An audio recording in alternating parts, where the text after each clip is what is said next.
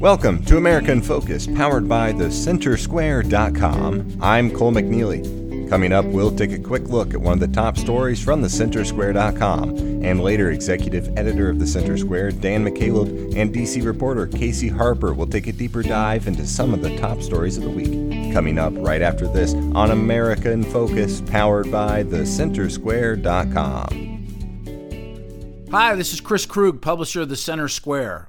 Our team produces the nationally read and recognized news stories at thecentersquare.com, the country's fastest growing, nonprofit, nonpartisan, state-focused news and information site. We deliver essential information with a taxpayer sensibility through reporting that's easy to understand and easy to share with your friends and family. We know that you need information that allows you to understand what the governor and your local legislators are doing. Get the news that you need to know at thecentersquare.com. That's thecentersquare.com. thecentersquare.com.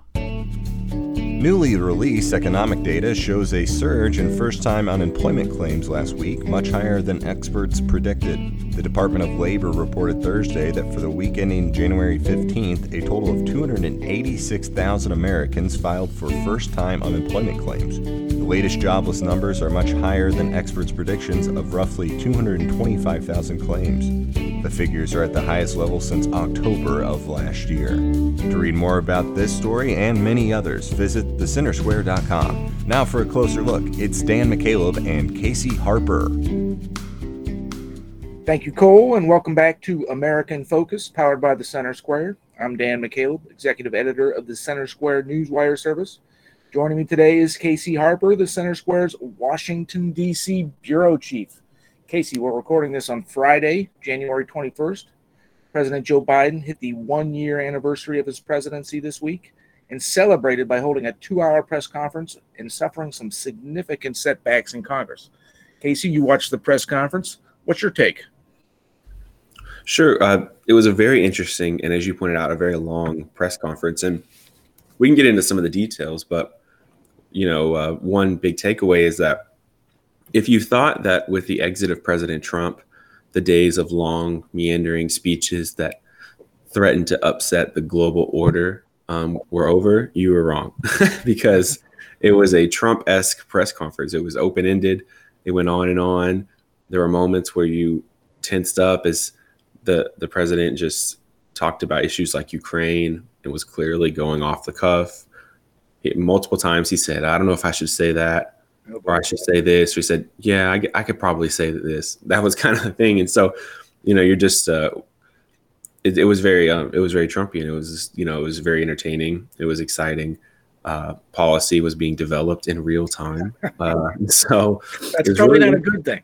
No, especially when it comes to international. Yeah, right. Yeah, especially international policies. And he had to, we don't generally talk about foreign policy here, but he essentially, his advisors had to clean up his Ukraine comments after the fact. Yeah. And one of the criticisms, one of the many criticisms of President Biden's first year in office is that he doesn't often take questions from reporters. His handlers, it's kind of become infamous that he's even said himself at past press briefings that he's not supposed, that he's told who he can ask questions of, that he's not supposed to say certain things. So this was different for him. Right, and I think you maybe saw why that was the policy, because I'm sure that reporters appreciated the access, and I think overall they were pretty fair to him. I didn't see anybody really twisting the knife or anything, but you see why the staff has put a distance between them, because, as I said, it went on and on. He was meandering. He didn't stay, in politics, they use the language of staying on message. You have 3 things we're talking about Ukraine, and no matter what question you get asked, you say these 3 things. It doesn't matter the question on the spending of infrastructure bill or on Build Back Better. These are the 3 things we're going to say. And so that's staying on message, and you see politicians do it. It's one of the reasons people don't like politicians, but there's a reason for it, because, one misstep and you can create a whole news cycle. And as you referenced it, the White House has been cleaning up and really released statements kind of contradicting the president to make clear that Ukraine and Russia knew the stance, and Ukrainian president responded on Twitter to Biden's remarks and kind of publicly corrected him, and so that all happened. And then, one of the big highlights was when Biden was asked about the upcoming election. Now, the backdrop of this is that in Atlanta last week, Biden just excoriated his opponents. He said that they were racist. He, compared them to Bull Connor and these kind of American villains of segregation and, civil rights movement, or opposition to the civil rights movement, rather. And he compared those fights to the current, voting legislation, which it does different things. But one of the most striking things that it does is it allows for essentially a federal takeover of state elections. State election laws would have to pass through or be approved or could be overturned by the federal government. So, the president gives that speech last week in Atlanta. He just attacks his enemies. And then immediately, when he also calls for getting rid of the filibuster to pass the legislation, and immediately even his own members of his own party in the Senate come out publicly and disagree with him. And so it really deflated that. That bill has really stalled. It's not looking too hopeful. And then he comes to this press conference and he gets asked about it again. And the reporter basically asked him if he can trust the integrity of the upcoming midterm elections if this law isn't passed. And the president really waffles on it, which, as you can imagine, sparked a ton of controversy. Instead of saying, yes, regardless of politics, we trust the integrity of our elections. I'm not like President Trump, which is what you kind of expected Biden to say. He wouldn't say that he could trust the upcoming elections. He would say that, it was up in the air. And so that's really dangerous. And it's really started a whole nother conversation and controversy around the voting legislation. It hasn't pushed the legislation any further either. So we've been talking about this voting legislation that Democrats have been trying to get passed in Congress. You mentioned they would essentially federalize state elections since the 2020 election, where during the pandemic, during COVID-19, particularly Democratic states, but really it happened across the country, there was increased mail-in voting, increased access to mail-in voting. Drop boxes were set up around entire communities where people could drop off their ballots, which many called into question could increase the possibility for voter fraud. Of course, President Trump took the whole voter fraud thing to a completely different level, and many Republicans supported him there. But Democrats, so in the wake of that, various states, particularly red states, passed new voting legislation just meant to limit the possibilities of voter fraud, requiring IDs for mail-in voting, essentially making statewide laws for the use of things like drop boxes and mail-in votings, making it uniform. And in response, the Democrats proposed this federal legislation that would essentially undo many of those new state laws. But this week, President Biden suffered some pretty significant losses in Congress. What can you tell us about that? Sure. Well, the biggest loss has been his own party, and namely Senator Kyrsten Sinema from Arizona and Joe Manchin from West Virginia. Now, these are the same two who really held up Build Back Better. Now, it's possible Build Back Better could be passed in smaller pieces now, but I don't think that's likely this year. But Manchin and Sinema have really taken a beating in the press. There was by their own party, exactly. And there was a push, to get rid of the filibuster. But that would allow the Senate to pass, to bring in debate and pass things with a simple majority, which has never happened in the history of the Senate. And so it's a very big deal to do this. That's why the Democrats are moralizing so much and saying that this is basically a continuation of the civil rights movement, because they need a really big reason to justify overturning basically how the Senate has worked forever. And Manchin and Sinema just couldn't get on board with that, even though I think they do support the voting rights legislation. They want to preserve the filibuster. And we talked last week on the podcast about, the role of the filibuster and how it might be a little short-sighted because Republicans will be in charge soon, and you'll have a whole litany of bills that Democrats will have to just have shoved down their throat if Republicans are in the same situation. But there was 50 Republicans and 2 Democrats that oppose Biden's move. It doesn't look like there's much hope for it now. Of course, Texas is a big state, and this, you referenced the state issues. You probably remember, and our listeners probably remember, when that cadre of Texas Democrats fled the state to come to Washington, D.C. A few went to Europe and got COVID. But they fled the state to keep a quorum from happening, so Republicans couldn't pass the voting law, although they eventually returned and, maybe probably got more fundraising money, but the law passed. And in Georgia has been a big place too. The president's speech in Atlanta was no accident. Georgia elected 2 Democratic senators, which is a surprise to a lot of people. It's been the center of voting rights debate for several years, thanks in part to Stacey Abrams, who has been questioning the integrity of those elections long before President Trump was doing it. So, this is an ongoing issue. The big takeaway to me is that election integrity has evolved from being something that a lot of people would call a Trump conspiracy to both parties are engaging in it. It's just commonplace talk, and I really think it's not good for the country. And Democrats have been saying since the 2020 election, and many of these Republican-led states have tightened up their voting laws, that what Republicans are trying to do is suppress the vote, particularly in minority communities. Republicans steadfastly refute that and say it's just about shoring up election laws, and Black voters and Latino voters will have every right and access to polling places and to voting as Republicans and white Americans or whatever. So how do we, who's telling the truth here? Do we know? Is it not that simple? As with many things, it's not that simple, probably, but a few things. When polling shows that many more Americans want election rules to be tightened up rather than loosened up. So that's important. The majority do favor some kind of tightening up of the laws.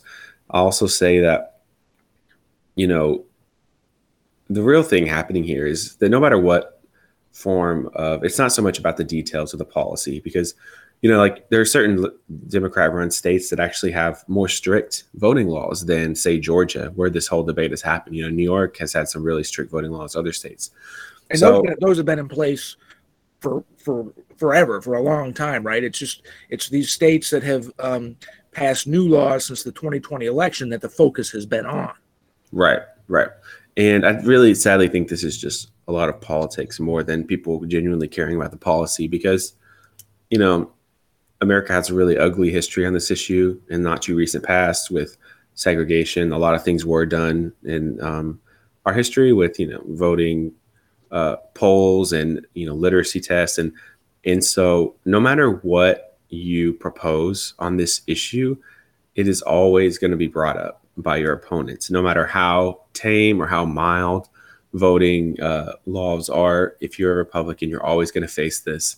So I think that's actually, this may seem like a new issue of the year for a lot of listeners and us, but I think for Republicans who've been in the Senate for a long time, this is the same old song and dance that Democrats always do. It's like whenever you try to reform welfare, you hate poor people. And whenever you try to tighten up legislation on voting laws, you're racist. And whenever you don't support universal health care, you hate sick grandmothers. There's always kind of the moral side. There's the same moral arguments that get trotted out on every issue. And so I think that's what we're seeing here again. And I think Republicans have heard it before, and they're just not standing down this time. So bottom line, congressional Democrats tried to take the authority over state elections away from states. They didn't have the votes to get it done this week. Is it dead? Yeah, I think that's right. And it may seem like we're overstating the federal taking over elections, but it's really not. And if this passed, it would be an extremely consequential bill. Talk about state sovereignty feeling threatened or states wanting to buck the federal government. I mean, to have the federal government be in charge of state elections is, maybe people support it, but it's definitely not in the spirit of how the nation was set up. The nation was set up so that states had sovereignty. They could determine who they elected and how they elected them. And they even had total control over how they chose, their contribution to electing the president, because they were 50 individual, or, fewer than 50 then, but a lot of individual states that contributed to this federal government. And now it's trying to morph into one federal government that has these little protectorates that carry out administrative duties, like, local police departments and building bridges. And so I think that's one of the big, when we talk about decades or the 50-year battles that we're in right now, I think that's one of them. That's really one of them.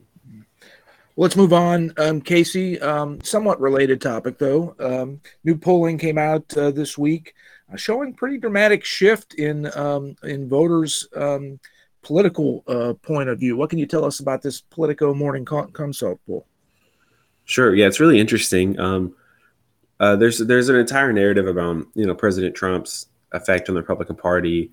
It was really a tough loss for him and the party, because not only did he lose, but he fought it for months and months, and that really soured a lot of people, I think, and then it ended up losing. It's really like he lost several times throughout the year, and Democrats were able to capitalize on that and talk about it a lot. But this poll has shown that came out, obviously Politico Morning Consult are not right-wingers by any means, but it showed that Republicans are favored on a whole host of issues. So here's a few. Republicans are trusted by voters more on the economy. 47% for Republicans. Democrats have 34%. When it comes to jobs, Republicans have 45%. Democrats have 35%. On immigration, Republicans have 45%, and Democrats have 37%. National security, Republicans have 49%, and Democrats have 32%. Wow.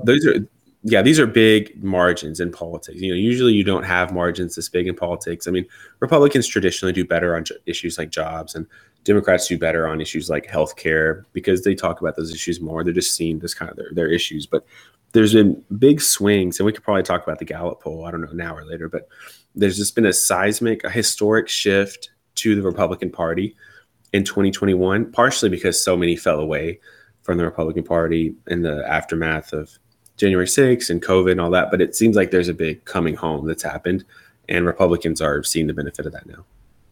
Well, you referenced the Gallup polling. That a new poll from Gallup also came out this week. What's that tell us? Sure. So it's really interesting. I'll pull it up here, but essentially it showed truly historic realignment. So Gallup is, very, I'm sure listeners know, very reputable pollster, and they combined and collated all the polls from 2021, and they reported a 9 percentage point Democratic advantage in the first quarter to a rare 5. Republicans swung from Democrats being up 9 points to Republicans being up 5 points. So that's a 14-point swing in 1 year.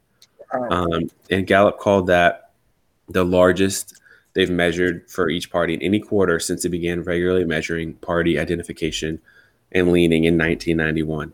So it's funny though, after all the chips have settled, Democrats are still in the lead. 46% of Americans identify with the Democratic Party, 43% with the Republican. But you can imagine where it was this time last year. So I think, we can talk about the why. I mean, I think the mandates have really upset a lot of people. Biden ran on shutting down the virus, not shutting down the economy. And I mean, it's really, whether the president really has the power to stop a virus is kind of a interesting question. And probably answers no, but he ran on it. And so you could say, well, the president can't just stop COVID. You can't blame him for that. But it's like, well, when he promised to do it in his campaign, you kind of can, and voters are. So he promised to shut down COVID. Seems like, more people have COVID than ever with Omicron, and there hasn't been any major improvement. It turns out the vaccines aren't nearly as good as we thought they would be. I mean, they still help, but the vaccines were initially pitched as like the solution, like we're going to end the pandemic with these. And now it's like, well, you can still get it, but you're less likely to die. So people are upset with COVID. Then there's the Afghanistan issue, which for a lot of voters, this has become a really big issue. Biden withdrew from Afghanistan the second half of last year, and a lot of people died. It was pretty chaotic. I think you could make arguments over whether people wanted to leave, but the way it was handled was not popular. The polling at the time showed that Americans were really unhappy with how it happened, and so now the other poll we referenced showed that 49% trust for Republicans on national security, where Democrats only have 32%. And then, of course, for some voters, this doesn't really matter, but there is a contingent of voters that really care about immigration.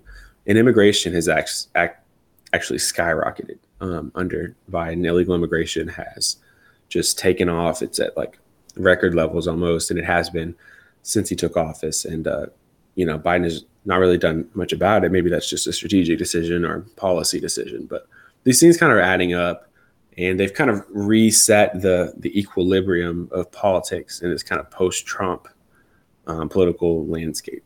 And so we've talked about these two polls that it's hard to argue they're both leaning towards or swinging. It looks like Americans, voters, taxpayers, political beliefs are swinging a little bit from left to right. We have a midterm election this year that you referenced in 2020. Of course, Democrats won sweeping victories. They took the presidency from Republicans. Joe Biden beat Donald Trump.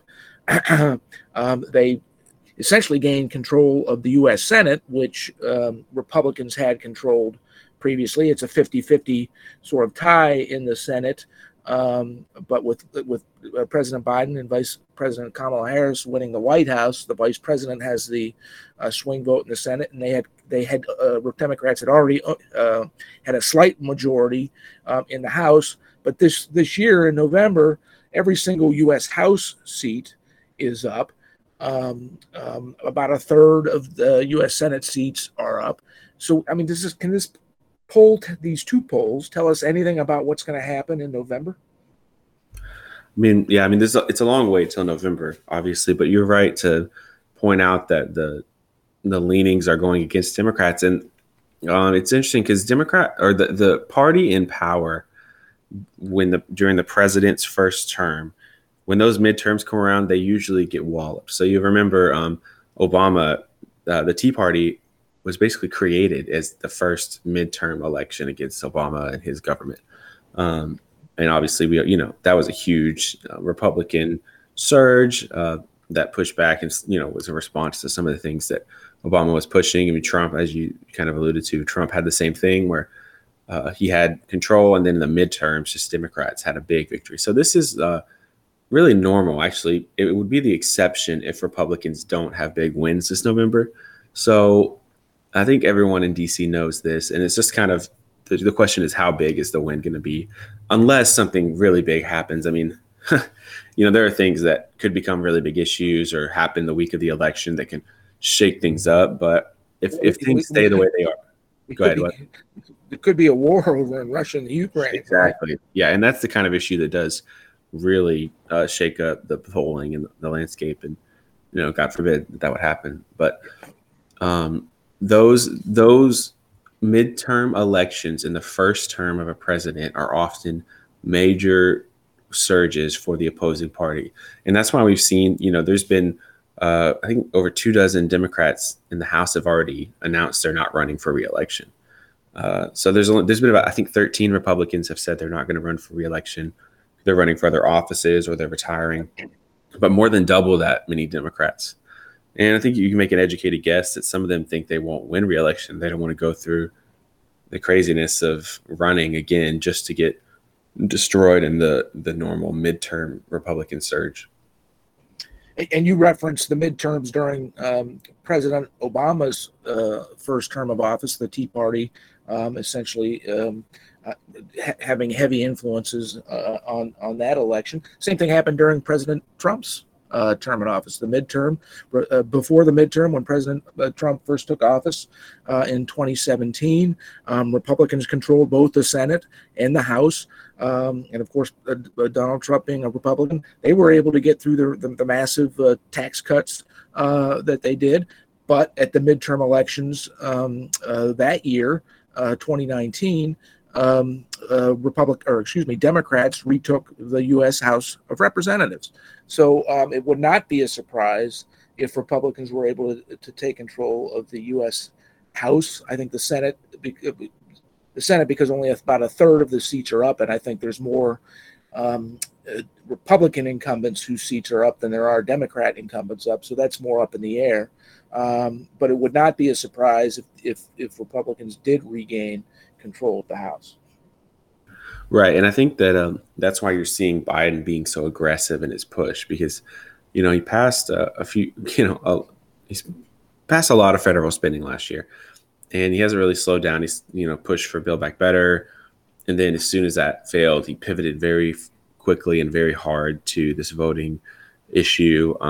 You may think, well, he has 4 years, maybe 8 years, but really, I think in the White House's mind, they have 8 months because come November, they're very likely going to lose their majorities, and it'll be gridlocked DC again that we've all grown so familiar with. So I think the White House feels under the gun. The time's running out. They only have a few months, and even less than 8 months, because the last few months before an election, everyone leaves DC. I mean, good luck finding a congressman who wants to come and do a controversial vote in July. Got a campaign, right? Up for re-election, in November or August. It's just very unlikely. So he really only has a few months left if he want to pass anything significant. Well, that's all the time we have, Casey. As usual, thank you for your insight on all that's happening in our nation's capital, Washington, D.C. This has been the America in Focus podcast.